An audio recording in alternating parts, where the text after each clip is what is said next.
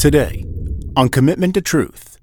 We're tempted and we want what we shouldn't have because we think that's going to complete us. But God is saying to you and I, that man, that woman that you think that you need to perfect you or complete you is not the answer. Listen, your husband is not the answer. And that creates marital tension because I want him to do this for me and he doesn't do this for me. It causes a rift in the marriage because you're putting upon your husband something that he cannot be, apparently. That's why people go from job to job to job to job to job to job to job. They're looking to be complete. Relationship after relationship after relationship, because there's this inherent desire that I need something else that I deem necessary to complete me. Welcome to Commitment to Truth, the teaching ministry of Commitment Church, a place for all nations. Thank you so much for spending time with us today. Each week, Pastor Cedrick Brown and the pastoral team at Commitment Church strive to draw you into a deeper relationship with our Lord and Savior, Jesus Christ. Here is Pastor Cedrick, lead pastor of Commitment Church, with today's message. So again, living life in Christ is not always easy, right? And because of this, we all have the tendency and a propensity to drift away from Him. Thus, we're learning in this series and throughout the book of James, it deals with many topics to help us navigate our responsibility of our faith in God through Christ. And as bondservants of Christ, remember, we're learning that God has given us everything we need according to righteousness and good deeds to avoid this drift that actually is unavoidable in some cases, but many times we are all susceptible to it. And it's nothing to be surprised about because at the end of the day, we all have sinned and falling short of the glory of God. And the scriptures remind us, if you say you have no sin, you're a liar and the truth is not in you. And even doubly so, he says, then you make God out of a liar. Because God knows our hearts. It is like God tells us, hey, you're going to drift, but know where port is. Right? Know where your hope is. Know where you should remain. Know where you should sail back to when you drift. Because life just happens. Frustration just happens. Relational intensity just happens. And it will cause all of our hearts to somehow drift away a degree, which ultimately will cause us to run aground or down our plane. That being said, today we're going to deal with more precisely how do we avoid drifting when we are tempted. Anybody ever been tempted? Okay, so my hope is today that we will learn how to not drift even in the midst of our temptation. So please turn with me first to James chapter 1, verse 13. And what is temptation? James chapter 1, verse 13 says this: no one is to say when he is tempted, I am being tempted by God. For God cannot be tempted by evil, and he himself does not tempt anyone. All right, so when you look at this, there's two key words found in this verse: the word tempted and the word tempted. All right, the first word tempted it's a Greek word. It is pronounced paradizo, which is to try or to test one's faith, virtue, character, by enticement to sin, to solicit to sin, or the temptations of the devil. All right? The second word is for God cannot be tempted. So there's this temptation that comes upon us that is enticing and soliciting by the devil. But then this word tempted, that God cannot be tempted. In other words, it is another Greek word that is pronounced aperastos, God, which means God cannot be predisposed or influenced to the temptation to sin. So in other words, you can't even predispose God to sin. Think about that.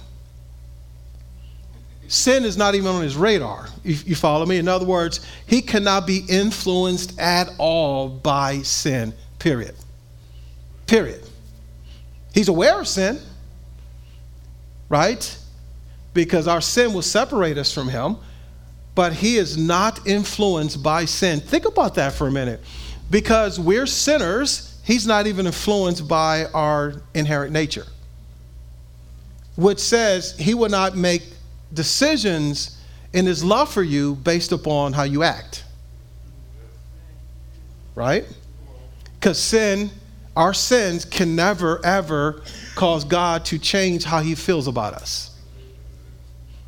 It's really our reaction towards him. Makes sense? So that being said, we now know that temptation is the enticement to do evil by the evil one. It is the enticements to do evil by the evil one, right? It's not God enticing us to do evil, but it's the evil one, Satan and his demonic forces, that would entice you and set you all of us up to do evil. But then also it's important to know from this verse is God cannot be tempted because he himself cannot be tempted by sin, period. If he can't be tempted, why then is he playing around with us and trying to tempt us? Make sense? So now let's continue. As we now know what temptation is, let's look deeper as relates to how do we then avoid this drift when we are tempted by the evil one. By the evil one. Verse 14 through 16 says this. Again, James chapter 1. But each one is tempted when he is carried away and enticed by his own lust. Then, when lust has conceived, it gives birth to sin. And sin, when it has run its course, brings forth death. Do not be deceived, my beloved brothers and sisters. Every good thing given and every perfect gift is from above, coming down from the Father of lights, with whom there is no variation or shifting the shadow. Now let's pause there. And we're going to look deeper at verses 14 through 16. And this is how we can answer the question of how do we avoid drifting when we're tempted. Here's the first answer to the question, is that we should never blame God. Right? So why is that important? It's because typically when we sin, the sinful tendency is to blame somebody. Right? So if I am tempted to sin because my wife frustrates me, I blame my wife, which inherently is saying I'm who? I'm blaming God who gave me my wife. Well, I'm doing this because my parents, they upset me. I can't believe it. They don't respect me. I'm an adult now, right? Oh, my parents.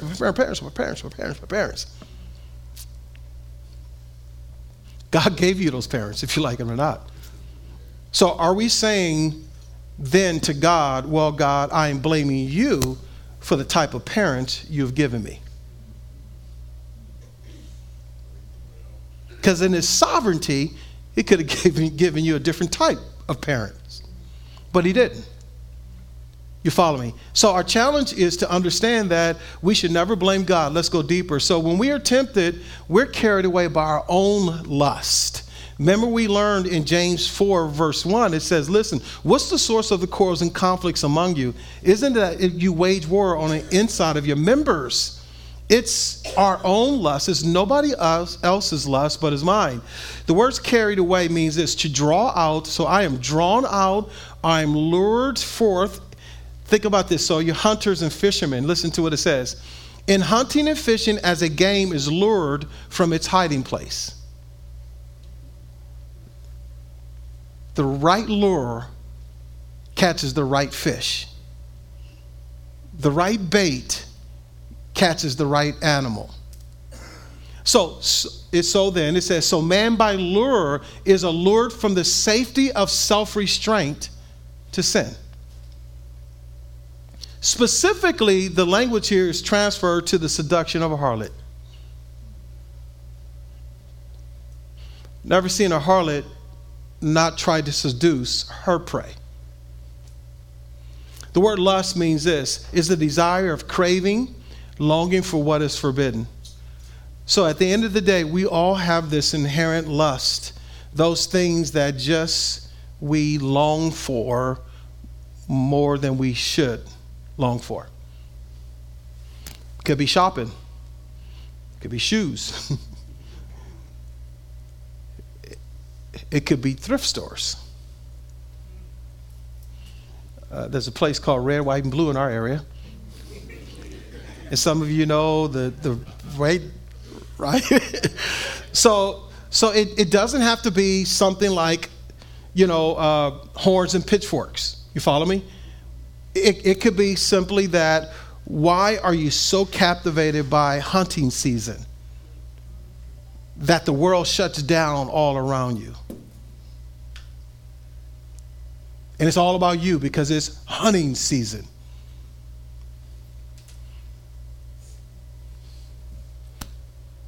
Carried away, something that I long for. So we must take ownership for our own desires to do what is forbidden. Then you also look at verse 14, is that when we are tempted, we are also enticed by our own lust. So we are carried away, like lured away, but then also we're enticed. The word entice means to bait again, to catch by bait, to entice by exclusion. So think about that. When you can't have it, when you're excluded from it, you want it.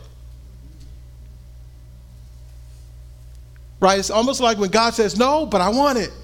It's kind of like when our kids are growing up, we said, no, you can only have 2 cookies after dinner.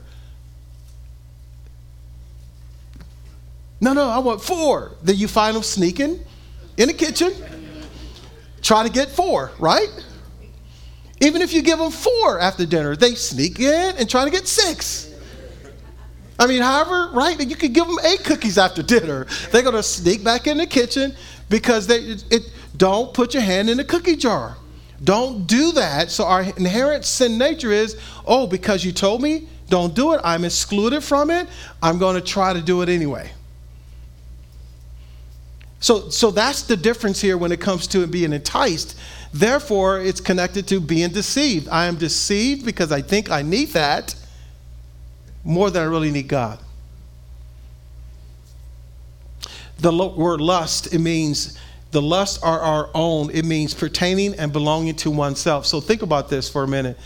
When we are tempted by our own lust, it is what is pertaining to you. May be totally different than what is pertaining to someone else. So I think that is probably an indicator to say, keep your eyes on yourself and worry about what you need to worry about, what causes you to sin, rather than being in someone else's Kool-Aid, to be concerned so much about what causes them to sin. It's my own lust. So then you also find in verse 15, we are tempted. When we are tempted, then lust gives birth to sin, it says. The words give birth means this. Give birth to sin. It begins to now bear sin, produce the fruit of sin from the seed of lust. So you have this, if you would, this inevitable thing that would eventually happen when we give into our lust. It's going to bear the fruit of sin, intentionally or unintentionally. Then you also find in verse 15, when we are tempted, our sin brings forth death. So do you see the matriculation? It's like, okay, when I give into it, and then eventually it consumes me, eventually it what? Births sin, and sin then leads to what? So it should tell us I should probably guard myself against what? Being tempted by my own lust.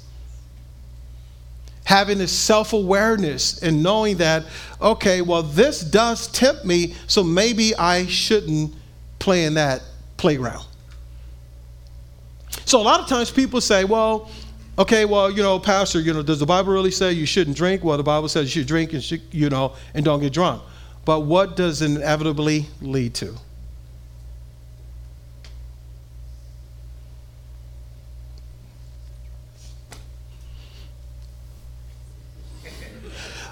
I've never seen anyone drink and not sin. Now, you may say, well, what do you mean by that? Well, think about this just practically. If I need to wind down with a glass of wine, something's wrong. It's exposing a void in my heart. Why isn't Jesus enough?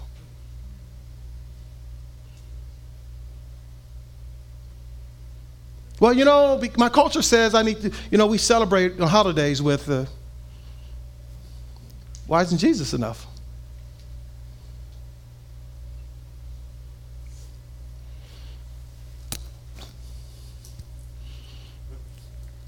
Give you a quick story. I was over someone's house, and this is when our kids were little. And inevitably, I get set up. And at this party, everyone was turning it up and, having a good old time. And immediately, they put me in a spot. So, hey, pastor, what do you think about drinking? I'm like, why you do that to me?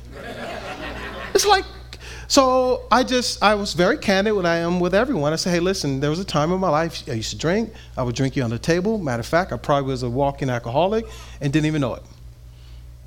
I said, but now I refrain. I said, because it makes me someone I used to be. So why do I want to keep dipping and dabbing in that? Right? So I just say, hey, but whatever you want to do, keep on. I have young kids, and I just still hung around them. Because I just feel that, listen, if I can't train my kids and teach our kids wrong and right to live in real life, I'm failing as a parent. So I'm not going to just pluck you out now that, everyone's tipsy and drinking and all this stuff. So inevitably, this is what happened. Lust gives birth to sin. Sin gives birth to death. Over time, when night falleth, I hear this, boom, boom, boom, boom, boom, boom, boom, boom, boom, boom, boom. The father-in-law and the son-in-law is having a fist fight.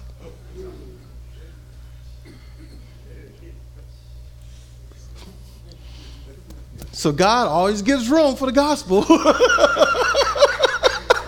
So what I said, I shouted. I'm like, now I'm in the middle of all this fighting. I said, see? You asked me. You asked me. That's what I said. You all asked me. That's all I said.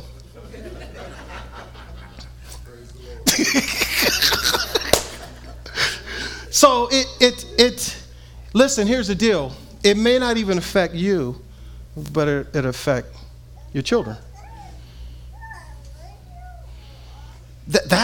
We don't think about that. And you say, well, how does it affect my children? Well, listen. So maybe you're saying to your son or daughter, son, you shouldn't do that. But you know what they're saying to you? But you do that.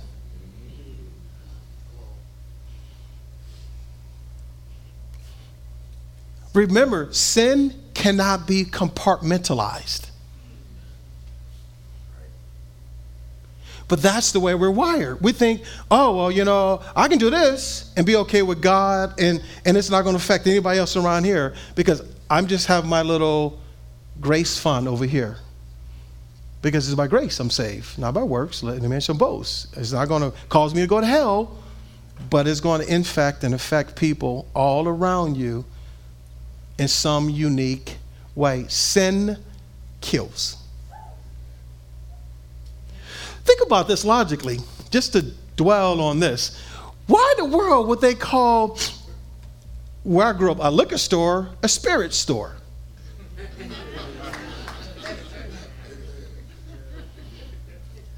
That's why Ephesians says, do not be drunk with wine, but be filled with the Holy Spirit. Because the Spirit of God makes you act differently, just like spirits, drinking makes you act differently. So why would I want to do that? It will inevitably, and that's just drinking. Could be gossip. We're going to talk about this later. It could be your tongue. Just be quiet. You don't have to comment on everything. Because words never die. And words kill. You see, so I'm not just dwelling on the drinking part, but that's just an example because there is this going thing now of Christian liberties. Oh, yeah, you can just do it. And it's happening in Bible studies in some places.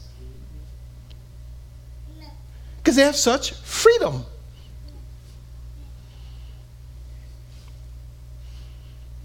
But it could be my speech, could be my thoughts. It could be anything that ultimately leads to sin. Cut it off at the root, because the ultimate end is death. Now, what does this mean? This word death means it's comprising of all the miseries that arise from sin.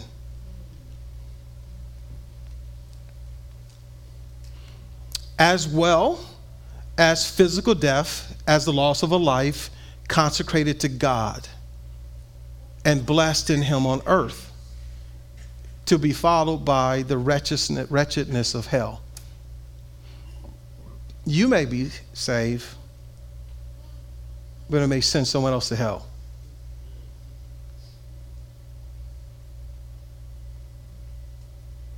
Because we should be the image of a living God.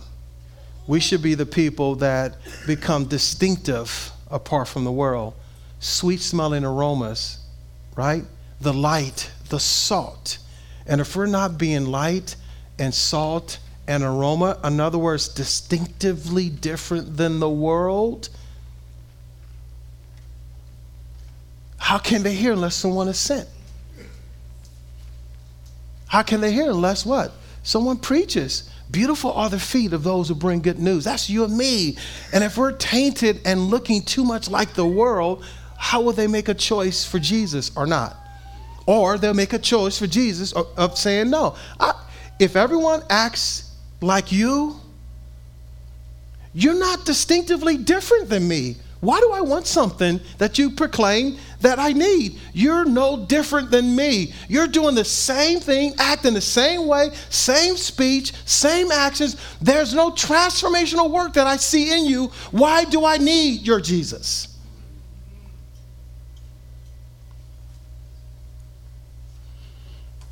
Why? But you will participate in your liberty. Oh, go have the liberty. Go have the fun. And you'll continue to look like everyone else. Or will you begin to say, you know what? Others may, but I may not. Will you begin to say, well, you know, I will even refrain from meat if it means your salvation. You understand what Paul was talking about, right? Again, your meat could be meat. It could be meat. But your meat could be, you know what, I'm just not going to listen to that kind of music anymore. Because really all it does is stirs up memories. But it's oldies. You know, it's oldies. It's like what I was growing up as. I just like the oldies. But you know what the oldies do? Make you act like your old you. Well, that was when music was clean. But yet you're thinking about your old boyfriend.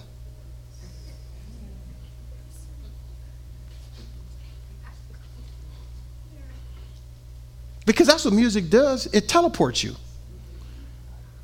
It teleports you and takes you back to where you were at the moment you first heard it.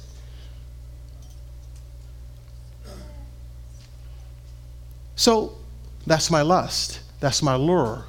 God, do I need to cut it off so it doesn't give birth to sin? Sin gives birth to death.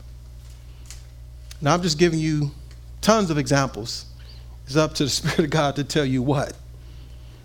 But we should be open to whatever could spark lust that leads to sin, that leads to death. No stone should be left unturned. God should have the freedom to deal with any area of our lives. Any freedoms, any liberties that we have, it should be able to say, God, if that leads to that, that leads to that, oh, okay, thank you for revealing that to me, Lord. I'm going to stop doing this. Because I know my sin tendencies. And so many times, followers of Jesus Christ continue to fall into the same trap over and over and over again. Right? It's, again, if you're a fisherman, right, I'm not a super good fisherman at all. I can't catch many fish, but I like fishing. But I know that there's certain lure to catch certain fish. And you can continue to drop that lure in there, and that fish will continue to bite. Because that's what attracts them.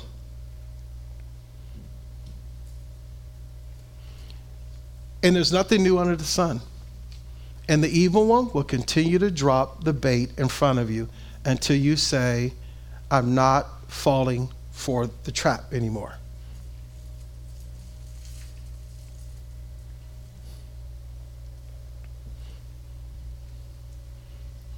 How do we avoid drifting when we're tempted? Can't blame God, because it really is us. It's our decisions that we make. Verse 17 and 18 gives us our second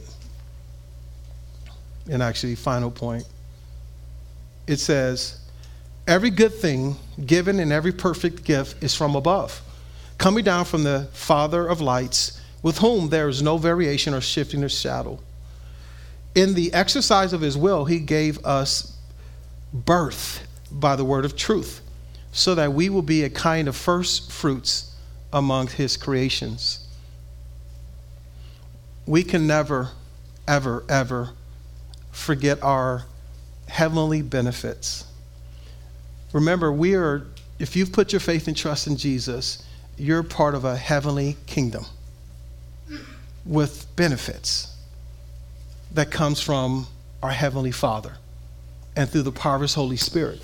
So if you look deep at verse 17, he has given us every good thing and every perfect gift. So he tells us, don't fall for the lust, because you have everything you need. Don't fall for the bait or the lure, because you have everything you need already.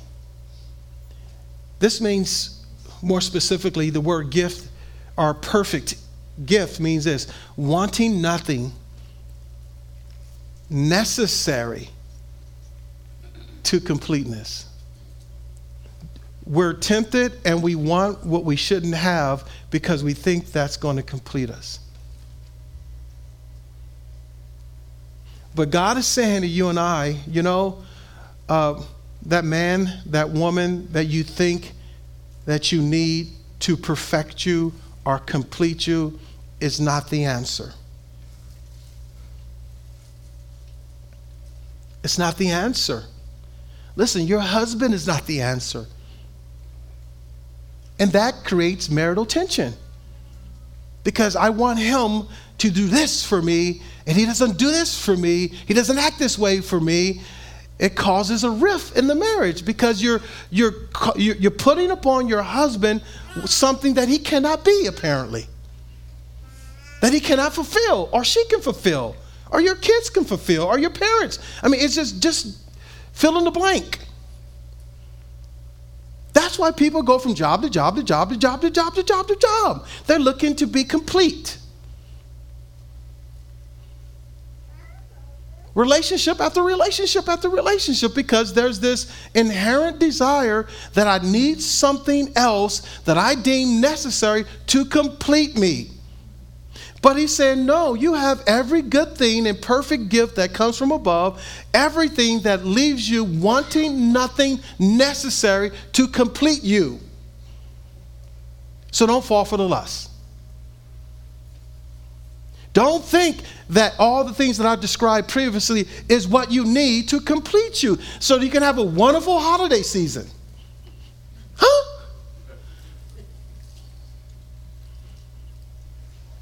Listen, if a parent needs this, if a parent during holiday season needs this, well, I need all the kids together on holiday season, you're going to get your heart broke. Especially the older they get and the more they fall in love. You're going to get your heart broke. That shouldn't complete you. That shouldn't make the holidays good for you. Jesus is enough. Right? hitting sales numbers and being profitable. And yeah, that's all good. And that should be a businessman or woman's aim or goal. Absolutely. That's your job. But it shouldn't complete you. Because what if you have a down year? If your bank account is what is driving you to complete you, well, if I get a little more money, add more zeros, more zeros, more zeros, more zeros. And then life hits and you get less zeros and less zeros and less zeros, then you always feel a void and incomplete. Then you will be tempted to gain the whole world and lose your soul.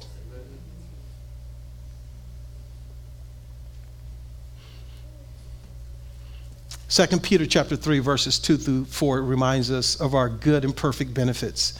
It says, grace and peace be multiplied to you in the knowledge of our God and Jesus our Lord. For his divine power has granted to us everything pertaining to life and godliness through the true knowledge of him who called us by his own glory and excellence. Through these, he has granted to us his precious and magnificent promises, so that by them you may be partakers of the divine nature, having escaped the corruption that is in the world on account of what? Lust. He's given us everything. Then verse 18, digging deeper there, is that you need to know, and we need to always remember that we are God's very best. Thus he will protect us.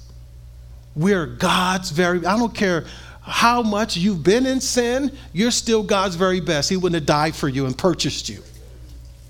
I don't care what kind of life you've had up until this day, you are still God's very best, and he purchased you.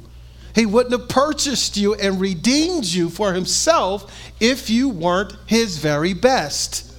So that being said, listen to what it says. He says, we will be a kind of a first fruits. First fruit says, when it's time to offer an offering up to the Lord, it is the best.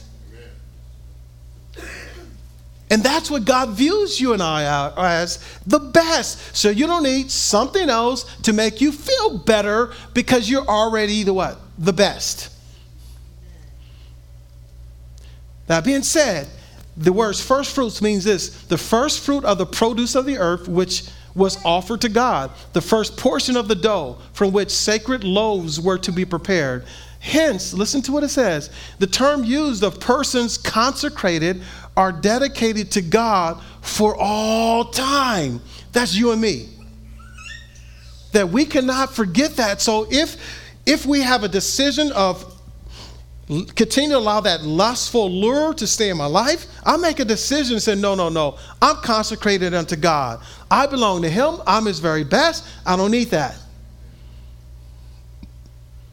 I don't need it. Because I'm complete in him. 1 Corinthians 10:13 describes how God protects his very best. No temptation has overtaken you except something that is common to man. So if you're going through something or being tempted or lured by something, it's nothing new. It's nothing new. And thus the importance of the body of Christ, because you start realizing after conversing with others, it's like, oh, you too? You too? You too? Oh, man, he's trying to play the same trick on you. But if he isolates you, you think that it's only you, right? Thus the importance of a body of Christ, a local group of believers, a community that you fellowship with and become intimate with. Because you'll find encouragement that, oh, he's just trying to play the okie dokie and tempt everyone the same way, just different packages. And therefore he says, and God is faithful, so he will not allow you to be tempted beyond what you're able. So think about this. God will never be tempted by the tempter, because nothing can tempt God. And even if the evil one tried to tempt you, God would help you escape that. That's the heavenly benefit. Is that God knows that you're going to be tempted. So therefore I will provide you, it says, that you will not be tempted beyond what you are able, but with the temptation will provide the way of escape also, so that you will be able to endure it. You see, our heavenly citizenship makes us priceless, which equips us fully, which we learn in 2 Peter, but then also protect us perfectly. I'm going to end with this. James 5, verse 19 through 20. It says, "My brothers and sisters, if anyone among you strays from the truth and someone turns him back, let him know that the one who has turned a sinner from the error of his ways will save his soul from death." Remember, we're talking about death. "And cover a multitude of sins." One can call this, I would term it, relational recovery. And relational recovery is described this way. Relationships are where we grow, where we heal, where we laugh and play, and where we have our most intense experiences of being intimately known and loved. Relationships are also where we struggle. They are the places where shame about who we are can surface, causing us to raise our protective mask and hide our true selves. They are the places where our imperfections show up, causing us to feel dismay over failing someone in some way. They are where our deepest longings for love and connection are at times disappointed and overlooked. They are where we can sometimes experience direct harm that leaves us wounded and closed off. If our most significant wounds happen in relationships with others, and they usually do, then doesn't it make sense that our healing and restoration must also happen in relationships?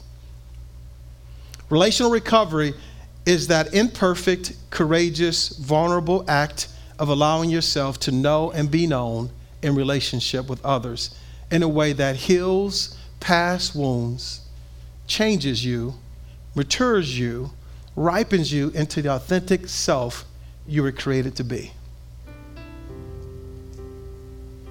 James 5, 19 and 20 again says, "My brothers and sisters, if anyone among you strays from the truth and someone turns him back, let him know that the one who has turned a sinner from the error of his way will save his soul from death and cover a multitude of sins."